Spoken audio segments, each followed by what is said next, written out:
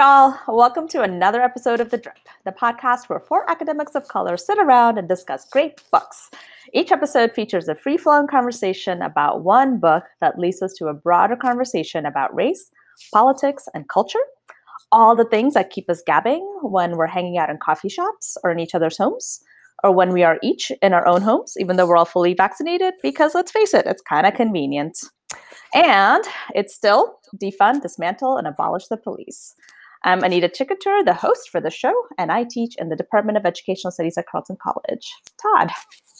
I am Todd Lawrence. I teach African American literature and expressive culture, folklore. I'm switching it up today. Folklore and cultural studies in the English department at the University of St. Thomas. Thank you, Todd. Crystal. I love that giggle. I'm Crystal Moten. I am a historian working at a museum in Washington, D.C. Thank you, Adriana. And I'm Adriana. I teach English and American Studies at Carleton College. And I love saying expressive culture. I'm just going to express expressive culture. Yes. Excellent. Absolutely. All right. So before I introduce our book for today, I just wanted to acknowledge that we got some feedback from one of our listeners about our discussion last time about the coldest winter. They pointed out that, Winter was only 15 in the book, and we should have correctly referred to her as a girl rather than a woman, which we did several times. And we just wanted to say, yep, great point. And as the listener pointed out, we should have been a bit more careful about not reinforcing narratives of adultifying Black girls and children. So thank you for that feedback. We appreciate it. And all of you listening, yes, please send us feedback. We appreciate it. All right, so today we are discussing the debut collection of short stories by Deesha Philyaw called The Secret Lives of Church Ladies. Philyaw is an American author, columnist, and public speaker, originally from Jacksonville, Florida. And the book has won the 2021 PEN/Faulkner Award for Fiction, the 2020-2021 Story Prize, and the 2020 LA Times Book Prize. And it was a finalist for the 2020 National Book Award for Fiction. It is apparently currently being adapted for television for HBO Max with Tessa Thompson. Oh, okay. I know. Very exciting. So before we dig in, just a spoiler alert, as always. Just a reminder that when we discuss our books, we will talk about everything. So as you may know, we do call ourselves the All Spoilers Collective. So consider this your perpetual, universal, all-encompassing spoiler alert. In other words, we are all about the spoilers and not about the summaries. No summaries. No summaries. All right. So I want to start us off by sending a question to Crystal. And anybody else wants to jump in after. But Crystal, tell us a little bit about kind of what the term church ladies invokes for you. And if you consider yourself a church lady, maybe what that means for yourself. Yeah, I'm happy to start off with that question. And, part of the answer has to deal with my experience growing up in quote unquote the Black church, which is really a lot of different church experiences. But I grew up in a small Black church on the south side of Chicago in the United Methodist denomination, where I had a female pastor. And as is typical for a lot of African American churches, where a lot of the running of the church actually was done by women. And so in my experience, kind of thinking about church ladies, I think there are a lot of different types of church ladies, a lot of different roles that women in the church occupy. But, there's the church mother, who is typically the elder, who you revere, who you respect, who you look to model the appropriate behavior, wearing your slip under your skirt, wearing your stockings, right? Not wearing white before Memorial Day. Then there's, yeah. Yes. We got the mother of the church, who usually the front row is reserved for her. Mm. Then you have the pastor, which is the first lady, right? The first lady of the church, who usually in some denominations is the woman who runs the women's ministry, right? Then you have, the church women who are the ushers, who sing in the choir, who, lead the children's church, right? Just so many ways of being a woman in the church. But I think for me, Like what I think of in that term church lady is that there's this outward understanding of what we think a church lady should be, but in her own private life, right, there are all of these contradictions and all of these questions and all of these kind of ways she's thinking about herself and her role. And so, I would consider myself a church lady in the sense that I am, a Black woman who goes to church. But, I also kind of think that the word, the configuration church lady also has some age connotations to it. And so I want to explore that more, because when I think of like the quintessential church lady, I actually don't think of a lot of the women that we're reading about, right? And so I want to explore that more. What does it mean to call or to think about church ladies in the context of the stories that we are reading, and then also think about the context of secret lives, right? That's also very interesting to me. So that's a big, huge question. I mean, is that kind of what that invoked for you? And like, obviously the title of the book is like The Secret Lives of Church Ladies. So you talked about kind of the private lives generally being. So is that kind of what that, like the secret lives part made you think of? Yeah, it's the private aspect of being a woman of the church, that where you're wrestling with all of these rules, with all of these regulations, with all of, and especially in regards to your sexuality. I mean, that really is what is the crux of this particular story, in terms of how Black women in the church are wrestling, with their desires and their urges, against this backdrop that would have you say that, your body is a temple and you need to, save yourself for your husband. And, like, so thinking about what all of this means and wrestling with that in your private life, because also conversations about sex and sexuality in Black churches have not been, we haven't addressed those questions and those issues. And so a lot of this has to be secret because there's no space within the commonplace of the church to have these discussions. Maybe before you jump in, Adriana, I think it just made me think of this quote from the first story, which is, this is on 9, and it says, sort of the Bible is the inerrant word of God. I'm not sure if that's how you say it. And the response is, yeah, okay. And you only believe that because of how another group of men interpret the first group of men. People say you're supposed to put your faith in God, not men. Do you think God wants you or anybody to go untouched for decades and decades, for their whole lives? Like Sister Sower, Sister Wilson, Sister Hill, my mother after my father died, all those women at church who think that they have to choose between pleasing God and something so basic, so human as being held and known in the most intimate way. Yeah, that actually fits. I was just going to bring up the quote with which the whole story collection starts. And it's from Ansel Elkins' poem, Autobiography of Eve. And it's very simple, but it really fits onto this public-private dichotomy that you're setting up for us, Crystal. Let it be known, I did not fall from grace. I leapt to freedom, right? So what happens in the public is constraint, and it's understood to be grace. And there's a way in which all of these stories are exploring what does it mean to actually fall from that public grace, but finding freedom in that. Yeah, I love that. And I would just, when you were talking about that, Crystal, it made me think, because I didn't grow up in the Black church, but I was sort of like Black church adjacent, maybe, because my grandma's church, Mount Olive Baptist Church in Marshall, Missouri. I went there whenever I went to visit her. And, the Baptist church at Pennytown, which is a Black town where my family is from. And then I just was thinking, my uncle Whitfield was a minister. And, so I guess the point in bringing all these things up is all these people, and you grow up with all these people, and they all went to church, and they all on Sunday in the congregation performed a kind of holiness and reverence and all this sort of stuff.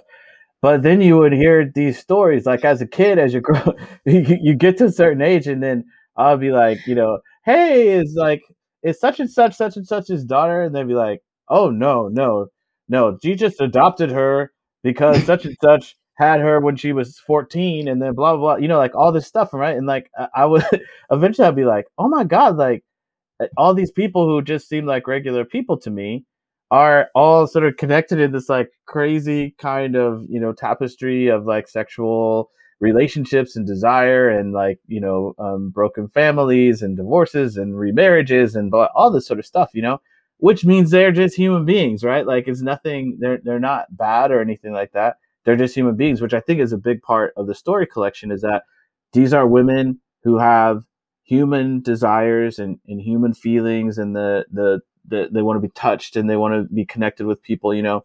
And I think another important thing to bring up is like when you are talking about these women who in the church might feel as though they need to maintain a certain kind of behavior in a public demeanor and reputation, that I don't think men were held to that standard, right? Like that men didn't have to check their desires. Like it was just sort of accepted, men are going to do this dirt.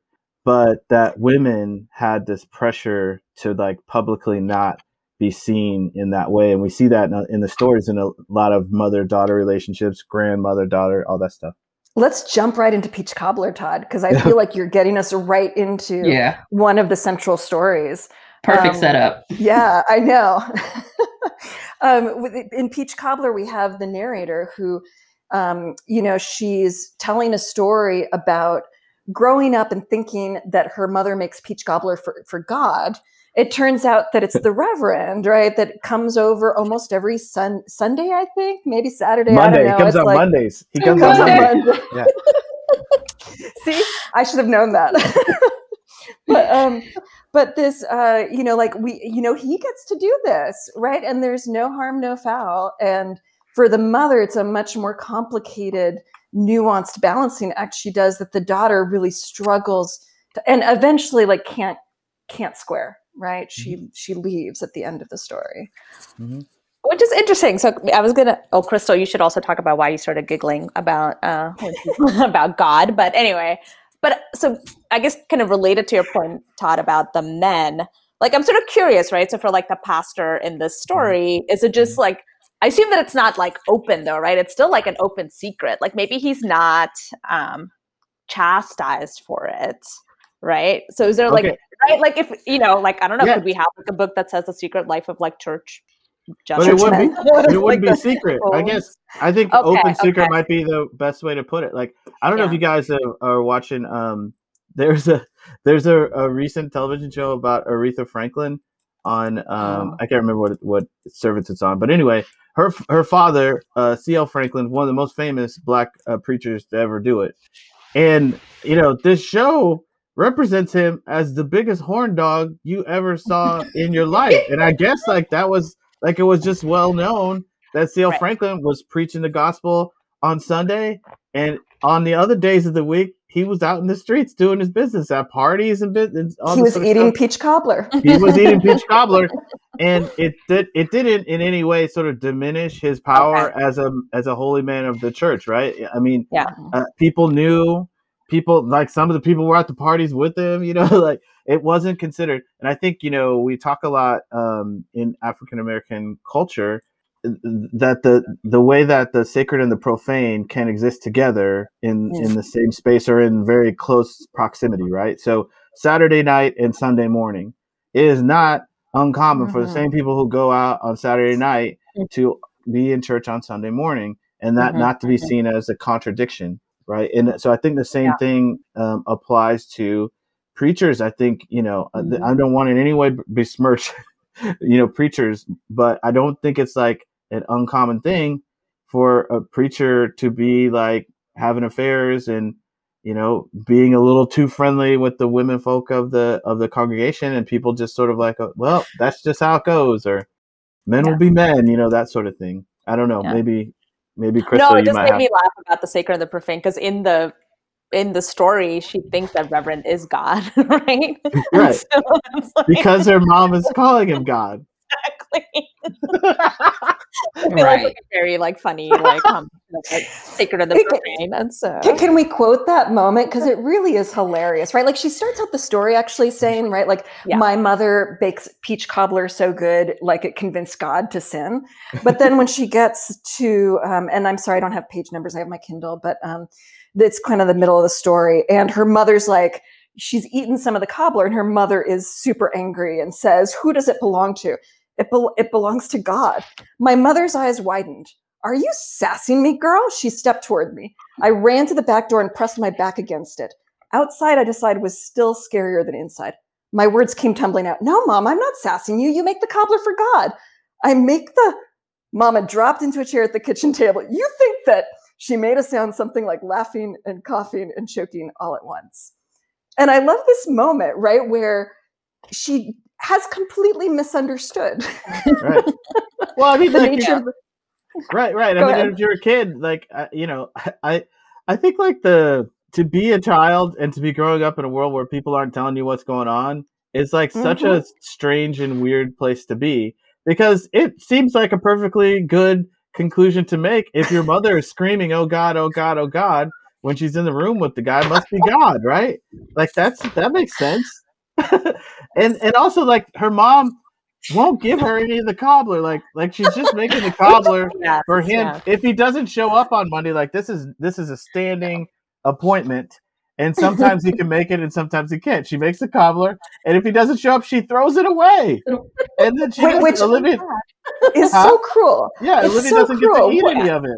And so in the scene that you just quoted, Olivia was eating the cobbler out of the trash can because she put in like a clean trash bag so she could like get the so the quote that Adriana wrote was on page 15, but I also did love this moment in 41 because like the fact that she could imagine the Reverend as God, right?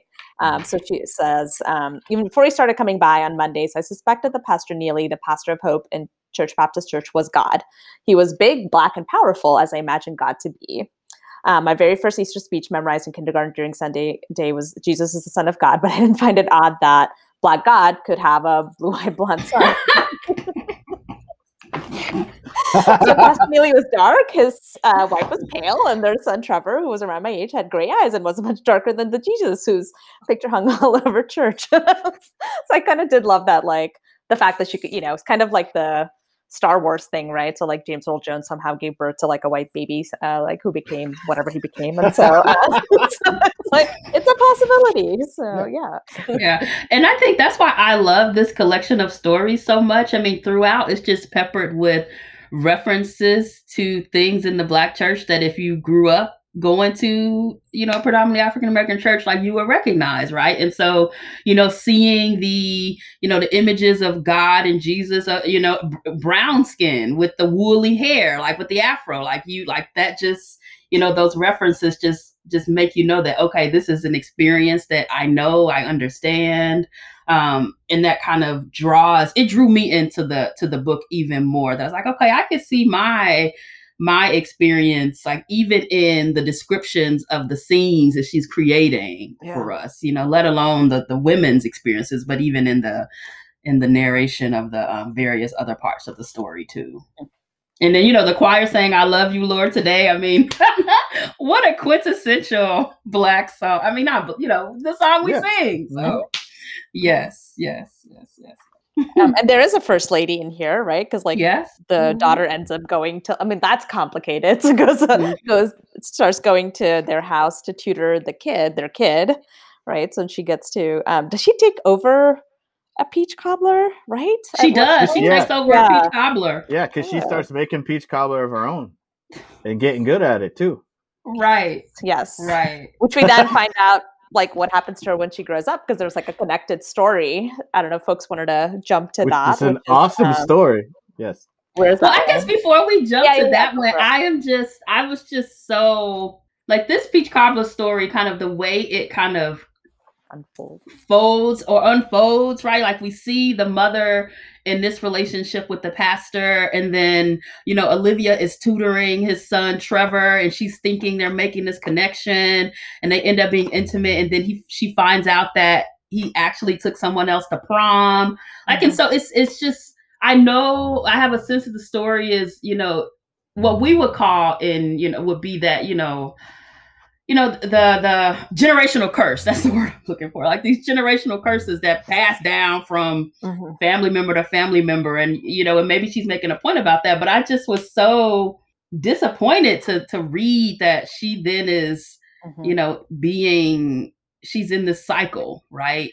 And then, although we can talk about that, but I don't know. I'm always just hopeful that the characters that I read that I really like don't have to go through pain, and I could just see her in the first story. In the first story, right? In the first story, right? Yeah. Exactly, in the first story. Yeah. I wanted so much more for her, especially with Trevor, because it seemed like I said, it seemed like that she was going to narrate a story of connection and truthfulness and. But so I have an alternate reading. If it's okay, Todd. Which I think you're going to say what I'm saying. Yeah, probably. Like, I don't think this is so like the base of this story for me is in some ways not really about the mom and the pastor, right? It's about her and her mother and this kind of way in which she has been abandoned by her mother. Right. She gets the what's the word? Oh my gosh, frozen meals. See, Todd, I'm on the same level for getting dinners. Yeah, TV dinners. TV dinners. TV dinners, yes. She gets TV dinners instead of homemade cobbler. The cobbler gets thrown away if he doesn't arrive instead of her getting to have it. In so many ways, right? There's this relationship that's not a relationship, right? Where she's never seen. And she's having to carry her mother's secret. So she's not only like not getting the love and the care. At one point she has that line, right? I just want to be touched like the peaches are touched. Like what a like need and sadness in that, because it's not that she wants a boyfriend. She wants her mother to care for her body the way that she cares for those peaches. So later in the story, like after all the stuff from some Trevor, like we get this moment where she's like, he still wants to hang out with her after and do more with her. I don't know why I'm being coy, but I am. After she finds out about the prom and the girlfriend, and she pushes him away, and Trevor says, all right, if that's how you want to be. And she asks herself narratively, how did I want to be? I wanted to be free of other people's secrets. And for me, that's actually the thing that she gains and the thing that she most wants. And she gets it, right? She learns that kinship isn't, it's important, but it's not the thing that can keep them together. And that holding on to their secrets has poisoned that relationship. I totally agree. I think, and at the end, where she basically, her and her mother have this confrontation, right? Her mother slaps her and, she's crying and they're both really upset. And she basically says in the end, so you don't have to worry anymore, Mama, I said, about me wanting to be anything like you. I swear my life won't be anything like yours because it will be sweet. And it won't be crumbs.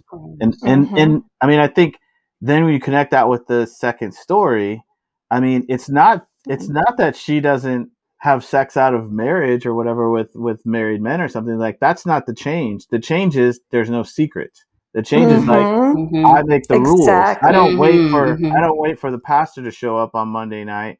I set the rules. I set the parameters under which this is going to take place.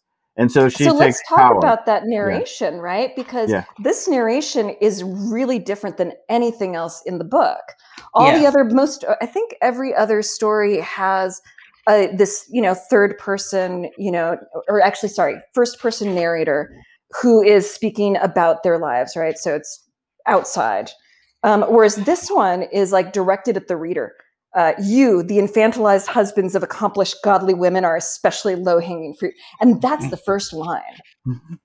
Right? So it is, it digs straight into like this presumed reader, this audience, these married Christian husbands. And it's a voice that basically has power, like you were saying, Todd. He sets the rules, sets the norms. And I love, right in the middle, we get the less you know, the better, right? Boundaries are crucial. And I don't want to get married. And I swore I would never eat the crumbs like my mother did. And that's about that. I think maybe like this third page of the story, and then maybe about six pages in, like, then you're like, oh. And that's what I wrote.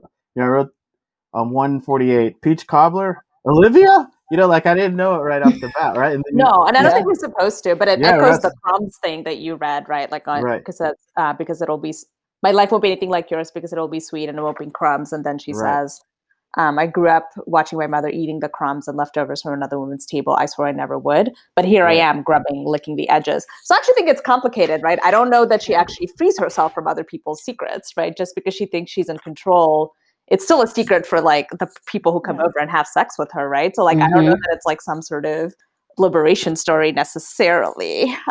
That's I fair. don't know that she is like leaping into freedom. But I mean, like, yeah, I hear you.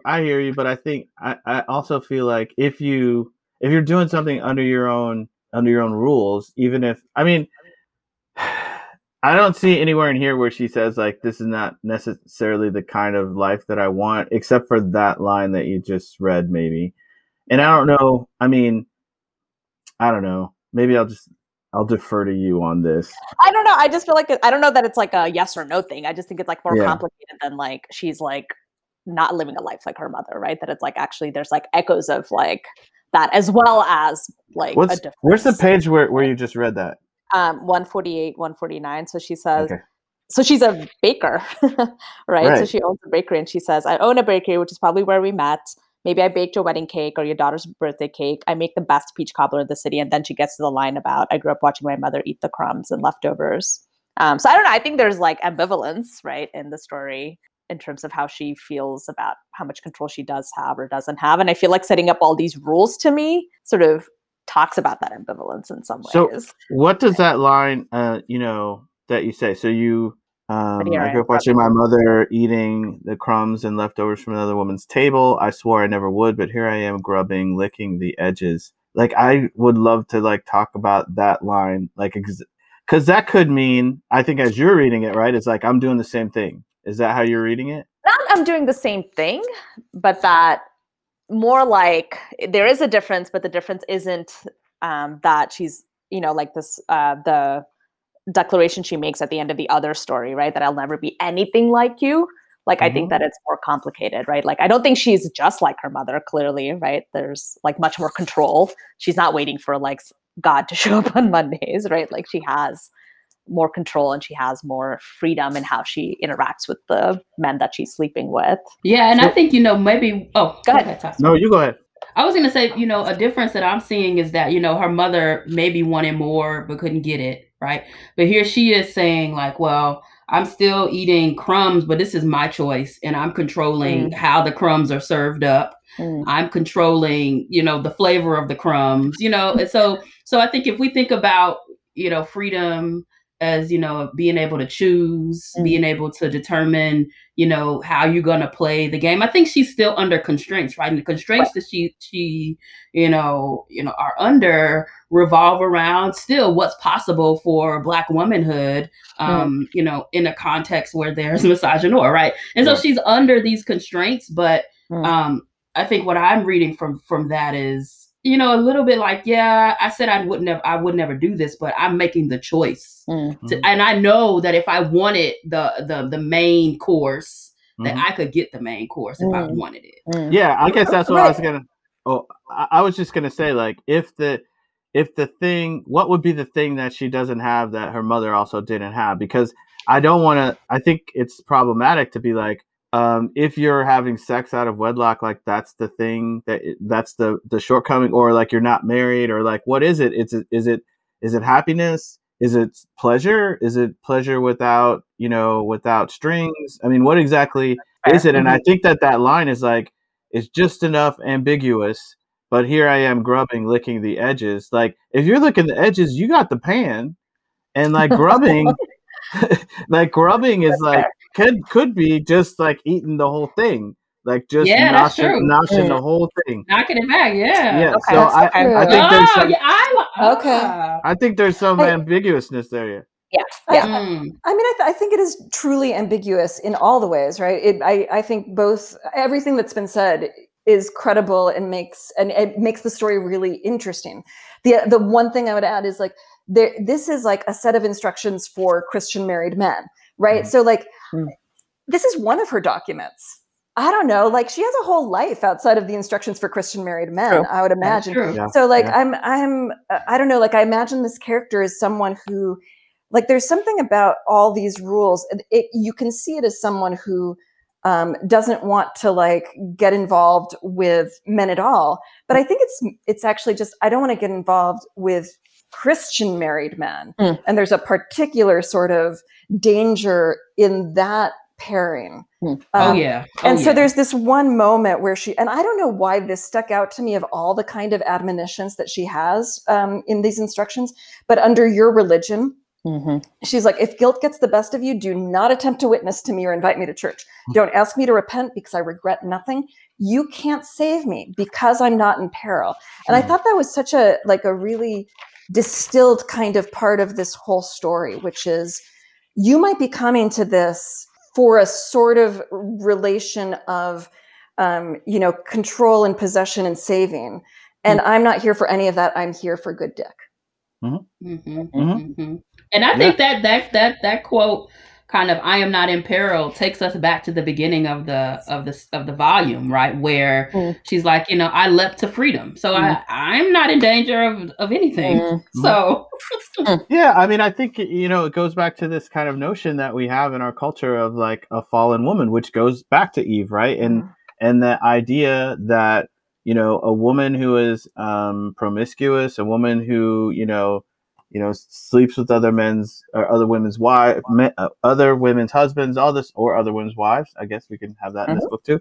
But whatever it might be, that they're missing out. Like really, their life is a kind of pathetic thing because they don't have the thing that these other women have because they have husbands and they just want that, and they can only get part of that because when you're sleeping around with other women's husbands, you can't have the whole thing. But this shows us like, you could get all these women in this book who men have left them, like men are not present in their lives. And this is like, there are a couple of stories, I think, that show you the way that can be addressed, right? And here's one way, which is to like, just do what you want and go outside of the confines of like traditional marriage or what would be acceptable in church life or something like that, Yeah. And I guess to be clear, I wasn't judging her on the choices that she made. I was just curious about how she felt about her own choices, right? Like in terms of, and I think that line, which I think you've sort of like helped me read maybe a different way. I think when I read that, I was kind of like, oh, like that's not actually how I was reading initially this whole thing, right? Because I was like, she's like, this is what I want, right? And this is like, how I want what I want, right? So like you coming into my house is going to be fully on my terms, and here like what the terms are. But I think when I read that line, I was kind of like, oh, like that's interesting because that actually kind of went against how I was like initially reading the story. But maybe you're right, like maybe that line isn't like it's ambivalent and ambiguous, but maybe we could like. I think it can go both ways because there is that but, right? It's got that coordinating conjunction, and you could read it like, oh, it's the contrast of the meaning of the previous sentence. Or it just separates the time, right? Like that this was what she did, this is what I'm doing. So I mean, you could read it either way. I think it's like good to consider both possibilities, or that both possibilities are in the story as well. Story. Yeah. If we can just, I mean, this is not going to answer this ambiguity, but the very ending of the story, when it's under the departure label, and she says, "Shower or don't, gather your things, leave nothing behind. Slide your ring back onto your finger, tread until you are back on dry land." And the tread until you are back on dry land is a really interesting last line because it really suggests she's either out in the middle of this metaphorical water, right? And he's the one who's going back to normalcy or to public life, right? As we were talking about early on, or to something visible within the church, or she's an island, right? And she's found this like utter separation from the norms of, so I'm thinking of it very much as mainland versus something else that she's occupying. I think, Todd, your point about like what people want other than like, just getting married to a man made me think about maybe we could jump to kind of think about the 3 kind of explicitly queer stories in the book. But maybe before we do that, we will take a short break and we will be right back. Hey, spoiler fans! This is Dr. Crystal Moten, the professor and host of Black Herstory 101, the podcast featuring all things Black women's history. Check out the first season, which is available wherever you get your podcast fix or on blackherstory101.com. After you listen, go do some homework and be sure to tell me what you learned.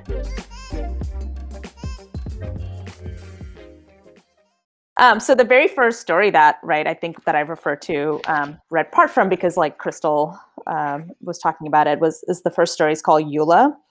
And that story was like lovely, but also just frustrated me so much because I'm like, I just wanted them to be together and just like get over this idea that she's gonna like find a husband, which is also what, what's the other woman's name? Caroletta. Is that how you say it? Caroletta.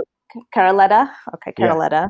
There's an extra syllable in there. Caroletta. Also, we'll have to talk about these names because they're awesome.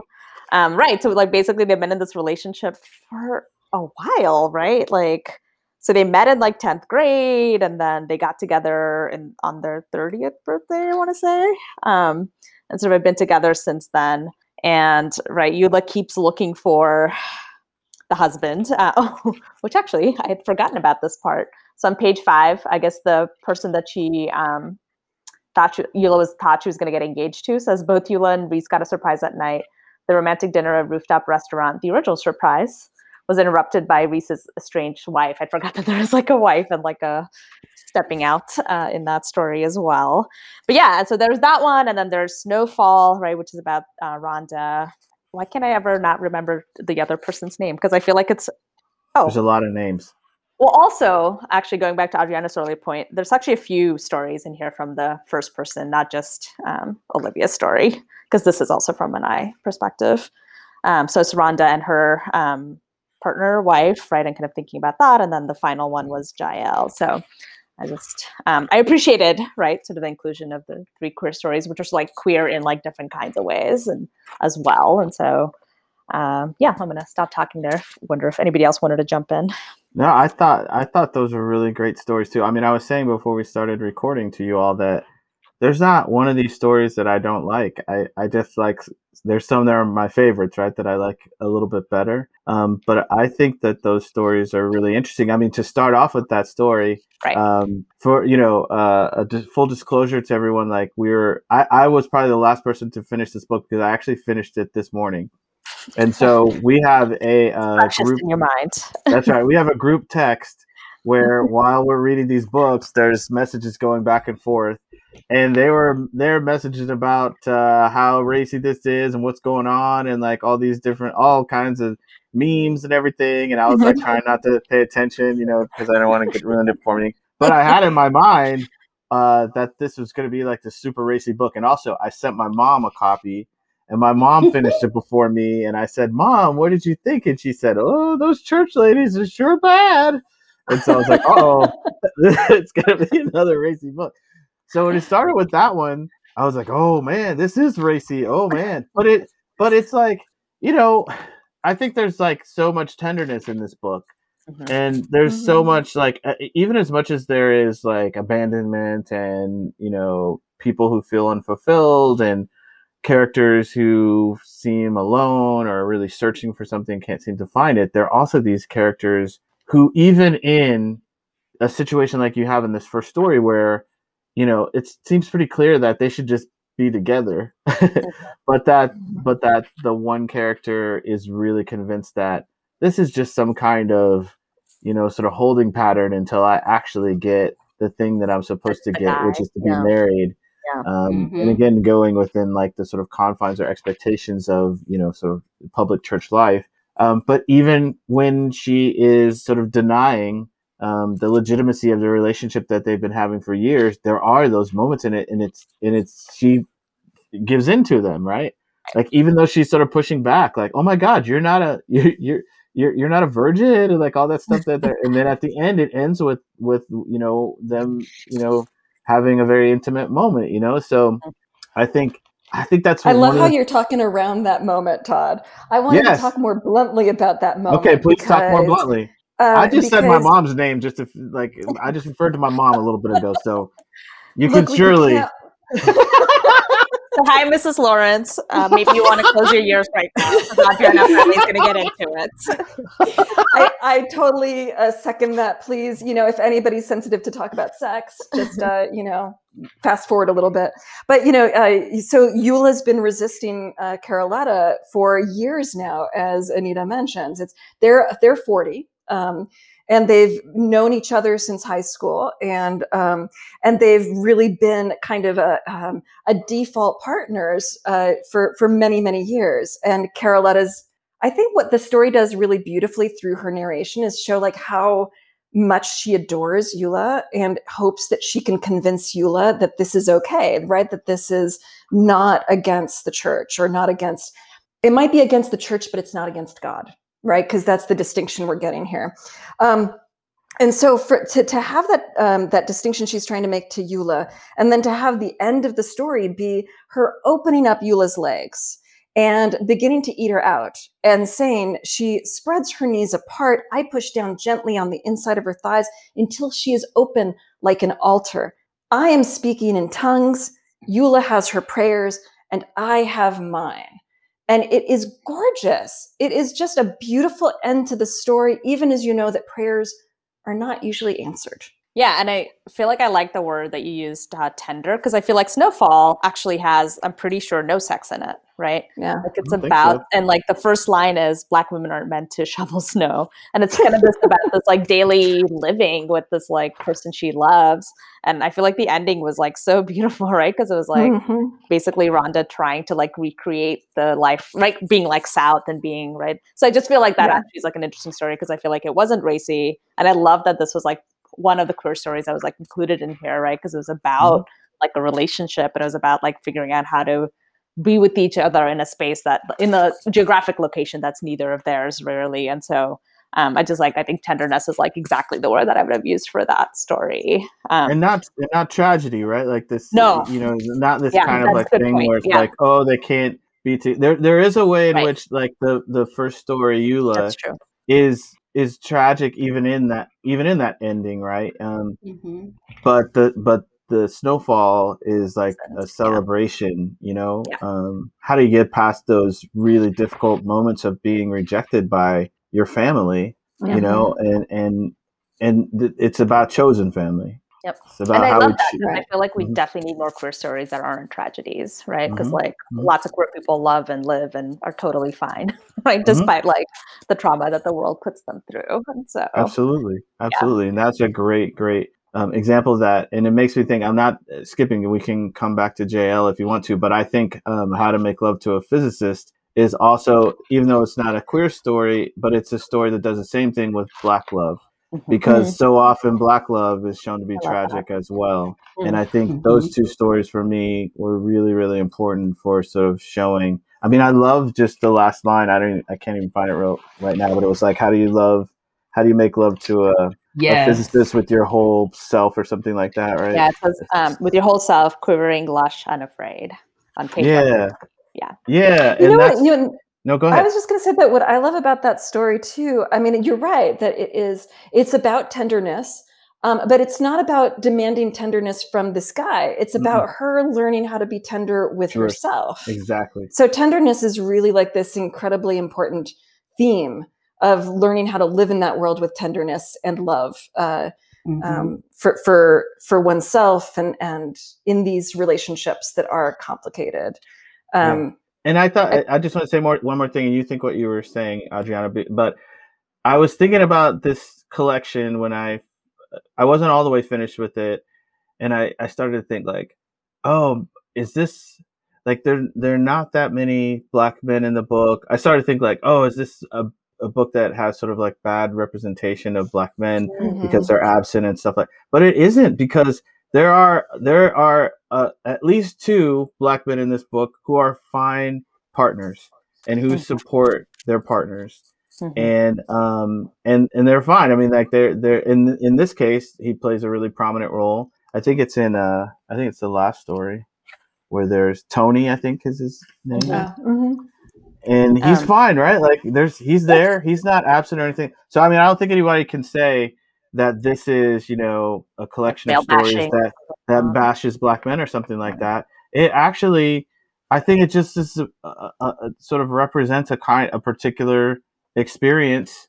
I mean, if I'm looking at like my family, I mean, there's a lot of black men who haven't done the right thing. Like that's just a thing, and we try like won't kick them out of the family. Like you just like they're there. That's a thing, right? And I think Can yeah. can Go I ahead. interrupt you, Todd? Though, because I Please think do, because the I feel way like I'm that getting. Please stop me. well, and I'll be interested to see what Crystal thinks about this, because I think the way I would put it is that this story is interested in patriarchy, right? It's interested in the structures that produce our norms around loving and sexuality, and permission to find freedom in particular ways. But I don't think I don't think it cares much about the men. Yeah. Right, like those aren't the characters that we're invested in. That like the narrators, they're interested in kinship, right? Like the last story you mentioned, when Eddie Levert comes, is really about, oh my God, that she's been called daughter her entire life, Yeah, right. Yeah. and now she's taking care of her mother, who's clearly right, like in some stage of dementia, and she's struggling to figure out family and mother daughter, and that Tony is fine, but he doesn't matter. Yeah, he doesn't. Yeah, no. And like just thinking about that story when she asked her mother, "Could you like apologize to me for how you treated me?" And like she realizes like she's never gonna get that, gonna get that, because her mother is not there anymore, and probably would resist it if she was, right. Even if she was in her right mind, she would resist it. And that sort of takes me back to How to Make Love to a Physicist, because it is how do you live your life fully? How do you be kind to yourself? How do you allow yourself to let other people be kind to you when you don't think that you deserve it? Or exactly. Right, and why this is a cool story too, because the answer is therapy. It's not the man. Yeah. Right. The answer in the story is not about the guy. It's about therapy. And there's this lovely arc throughout, like all of the therapist's questions, inviting her to like sleep naked, to feel her body, to get more comfortable with herself. So eventually she gets to make love to the physicist, but like I was wondering if I could bring you in here, because I know it was one of your favorite stories too. So like, why was it one of your favorite stories? Well, I mean, this was one of the other stories where I just immediately saw myself and my experiences in it, especially like you think about, she's at a conference, right? She's at a PWI conference, right? And this is where she meets Eric. And, she's doing that thing that Black people do where it's like, okay, let me count how many Black people I see. 1, 2, 3, 4, 5, 6, 7, and there's Eric, and he got these little baby dresses. He kind of cute. Like you hear all of this internal dialogue she's having. And then the other kind of way the story connects is because she's embarking on like getting to know Eric. And you literally see her, going through all in her mind about, like, this is not going to work. This is not going to work. Like, so I literally hear her trying to convince herself that he actually is a good guy, especially when you have to combat so many narratives about Black men, through the media, through society. And the one that Black women in the church usually get is that, you're not going to find a good one. Right. You're not going to find it's actually, the man that finds a wife finds a good thing. Like that's the Bible scripture. Right. And so I just see her throughout this entire story, not really believing that Eric is who he says he is, that he's real, that he's going to treat her right, that he's healthy. He got a good job, like all of these things I can just see. And, in some ways feel her experiencing and just that resonating completely, even down to the therapy. Like, yep, she knows Black women. Like, this is a story that just resonates. And I was just, it also just made me happy and joyful to read as well. Because we get her, being who she is, and get him being who he is, and them coming together, and her having to work through some things, but in the end, right, she's herself, her full, whole, lush self, right? And that's just, I really enjoyed that. That's what it should be, right? Like in any relationship, you should be able to be your full, whole, lush self with the other person. I mean, I think I always used to. I mean, I'm by far not where I need to be, like, as a person in a relationship, but I've been working for many years. But like, I remember when I first started out, I would be like in a serious relationship. I'd be like, okay, what am I gonna have to compromise? Like, what you gonna want me to change, or what you gonna take from me, or what, like, oh, like it was some sort of competition where I had to like stake out my, I don't know, my territory, and like, keep it safe from her or whatever. And you find out over time, like, if that's the way that you approach a relationship, it is not going to work. It's going to be exactly what you set it up to be, which is a competition in which nobody wins, right? And so you have to find out how you can both be who you are fully in this relationship, and like nurture each other to be who you are. And like, so many people don't sort of approach it that way, I think. And so you see, and there are various reasons why we don't, right? Like, because I don't think I really have much territory, or there are these sort of things that people sort of think about themselves, and both where they're larger than how big they should be in the relationship, or smaller. So I love the way these stories, especially those two, like, give us an examples of that. Yeah. And one quote on page 110 is after she's kind of, been silent, ghosted him, and they're having a conversation. And on page 110, it's him who says, I need you to use your words, though. He said, if we're going to do this, I need you to try. And I promise I won't ever do anything to make you regret trying. And then she thinks, you try to remember the last time a man made you a promise. You decide it doesn't even matter. This man is making you one now. That's what matters. And so it's like, it's the combination of dialogue, and then getting, how she's having to change her mind about how she's been conditioned. Yes. Or even how she's experienced certain things, and you see her changing her mind in that very moment, and choosing, right, to take this man at his word, and to take the promise that he is giving. It's a therapist moment, right? Where she's heard the voice of her therapist in her head, and she's managed to interrupt her own narrative. And like, at the top of that same page, at least for me, I was going to quote something really similar, Crystal, where she talks about, and as your body begins to feel like a home, your courage grows. And so like that's the pairing, right? It's about being willing to like actually take his promise at his word, combating her own narratives, but it's so tied to like feeling like her body is worth it, right? Like that it is a home. And which is so interesting too, because it's not a temple, right? It's not the kind of religious speak of my body's a temple. It's my body's my home. Right. So I was wondering if I could pick up on something Crystal said as our final question, so we could wrap up. But Crystal, final question, final countdown. Yeah. So Crystal, you sort of said, like, reading the story, especially, maybe you're like, she knows Black women, right? So I think I was kind of thinking about that because we were talking about, some of us read this article about sort of how this book got published, or where it got published. So that made me think about it, sort of this notion of like, what books get published and who does it resonate with? And like, how do those of us maybe who don't have the same experiences kind of read these kinds of books? So I guess those of you who actually read the article that was sent around in the group text, maybe talk a little bit about that journey, and like kind of thinking about this book as something that'll obviously resonate very much in particular ways with particular audiences, but also, right, I'm not a church lady and I love this book. So, yeah. And, I think one of my, initial thoughts to that question is that there's this, this belief that, if you speak to a certain audience, that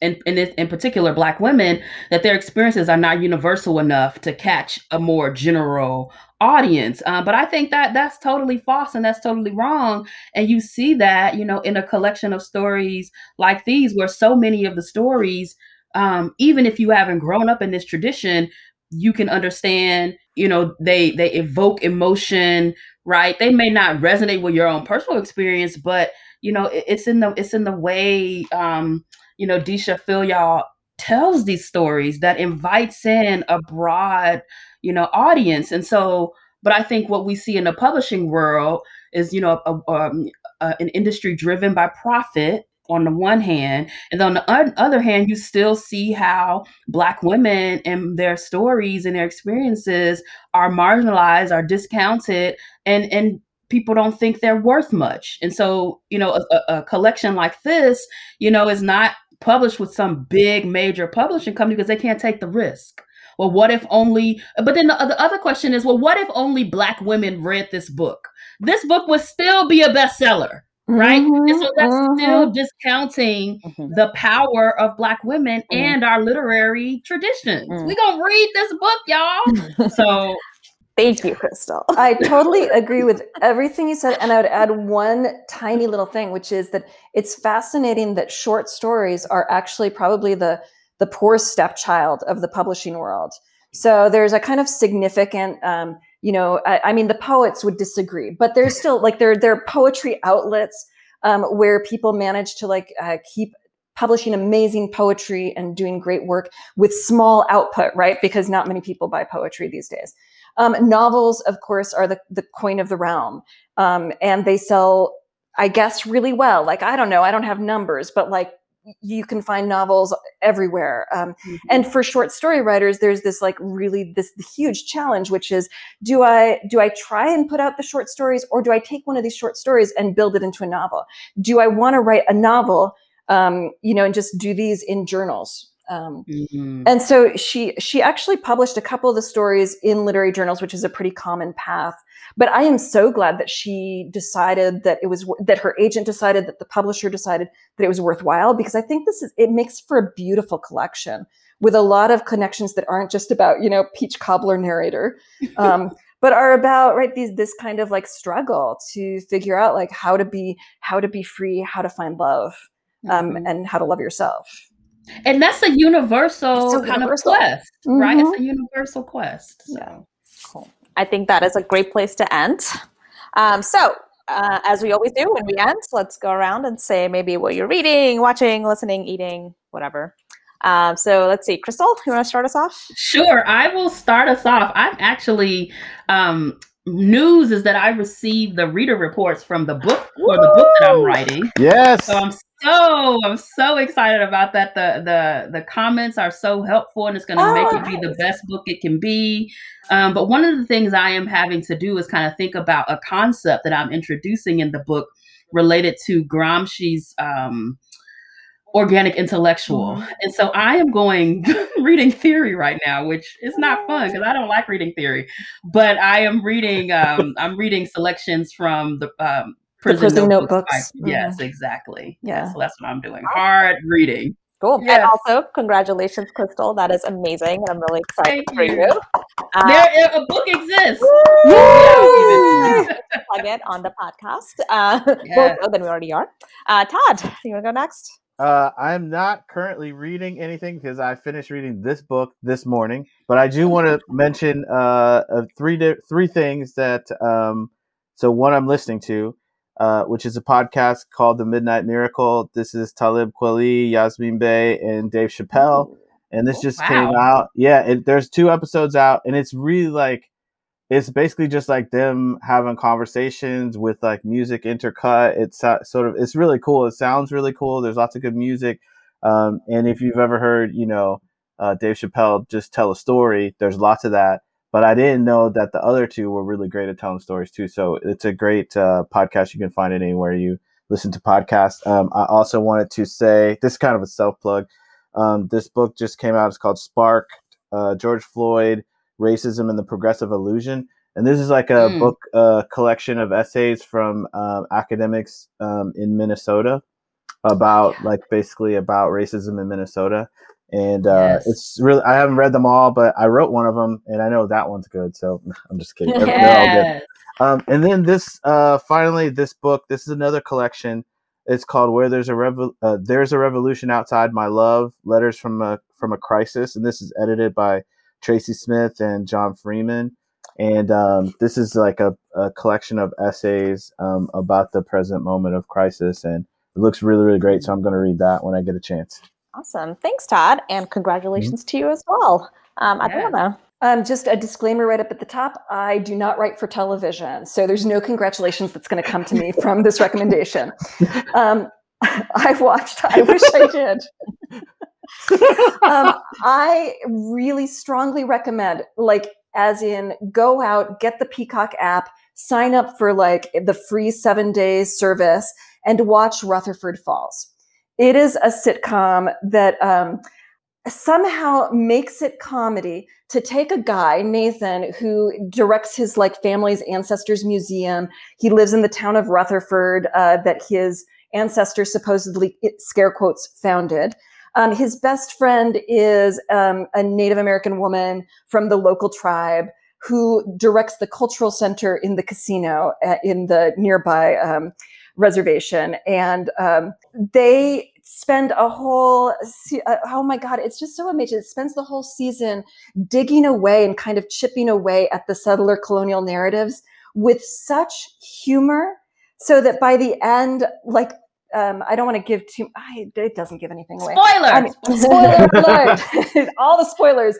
The statue kind of comes down in a way, right? And Nathan has to reevaluate his whole relationship to this town. But the real standout is that his friend, who is not the protagonist, even though she should be, is played by, I have to look up her name, Jana Schmieding. She is a comedic force. She is fabulous. There are Native writers on the show and a Native showrunner, and it shows. It's one of the best sitcoms in the last couple years. Wow. Right. That's a strong endorsement. I definitely checked it out. And I think it's like, she's not the only Native character in the sitcom, which is like really lovely, but also there's a Asian American non-binary character, which I also thought was pretty cool. So you watched it too? You've seen it? I watched it too. Definitely doing the free binge it within the week. It's short enough that you can do it. So. They're very bingeable. So my shout outs are to 2 books and then actually an artist that Crystal told me about. So first was Soledad Brother, which is a collection of letters written by George Jackson while he was imprisoned. And it's like to various people, including like his family and the legal team members. And it's just kind of like a fascinating range of letters, right? Because he's like writing these letters to families that are just about like family squabbles. And then there's like these amazing, incisive, like political commentary about like racial capitalism. So it's just like interesting to like read it as a collection. And my second book is called Coming Out as Dalit by Yashika Dutt. And it's kind of like part memoir, part like journalistic sociological discussion about Dalits in India. And her own story was that like she basically sort of hid the fact that she was Dalit, and partly she had sort of like educational privilege to be able to do that, and kind of changed her name, which is one of the indications of caste in India. And so she kind of talks about, right, sort of the why she came out as Dalit and kind of talking about that. And finally, shout out to the artist Yeba, which like Crystal told me about, and I've been like listening to a couple of her songs like on repeat for the last like 3 weeks or whenever Crystal told me about it. So yeah, thank you, Crystal. And thank you. You're welcome. So yes, so 2 books and listen to Yeba. And we're going to be taking a short hiatus for the summer. You have lots of books to read and lots of episodes to listen to and catch up. So, go do that. There's like 33 episodes or something like that. And a couple of movies also. For some reason, you're listening to this and you're not a reader, which would be weird, but each to their own. So we'll be back at you sometime in late summer. And just a reminder, as always, you can find the podcast on iTunes, Stitcher, all the places where you can find podcasts. And I hope you all are getting vaccinated, but still staying safe, because obviously people are also not vaccinated. Everybody's not vaccinated yet. Thank you for listening. And we are still sending out just big virtual hugs to you all. Don't come up to us and hug us yet. All right. Bye, y'all. Bye. Bye. You have been listening to another brand new episode of The Drip, recorded remotely in Minnesota from St. Paul, Minneapolis, and Northfield, and from Washington, D.C. The show is written, produced, and directed by Anita Chikator, Adriana Estel, Crystal Moten, and me, Todd Lawrence. We are the All Spoilers Collective. Special thanks to Lord Jordan X of Kansas City, Missouri for our theme music. Happy Father's Day to all the dads out there, and happy Juneteenth all around the country. We are going to take some time off to enjoy the summer, so we'll catch you with a brand new episode sometime in August. Until then, please be kind to yourselves and take care of each other. Hey, is that some peach cobbler? All right.